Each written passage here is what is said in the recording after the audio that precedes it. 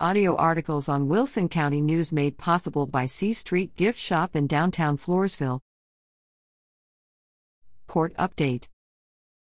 The following defendants were among those listed on recent dockets for the 81st District Court in Wilson County.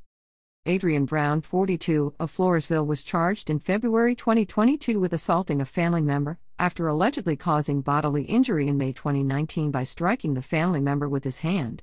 He previously was convicted for the same offense in August 1999. He waived his right to a jury trial and pleaded not guilty November 7. He was ordered to appear for a trial by court December 14. Nicholas Trent Chappett, 37, of Wilson County was charged in January 2022 with sexual assault of a child, after allegedly assaulting a girl younger than 17 in November 2019. He was ordered November 21 to appear in court December 14 to enter a plea. Rosemary Gloria Cruz, 50, of Poth was charged in February 2022 with 2 counts of causing bodily injury to a child, elderly or disabled with intent to cause bodily injury, after allegedly striking 2 children 14 years old or younger in November 2020 with a broom, fly swatter, belt, pan, or hand.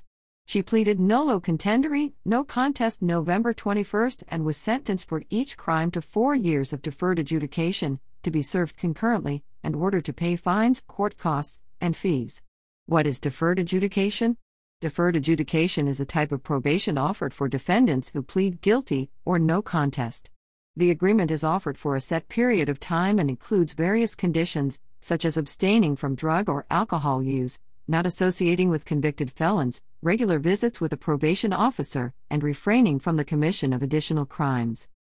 If the probationary term is successfully completed, a judge can decide to dismiss the case, which also clears the conviction from the defendant's Texas criminal record.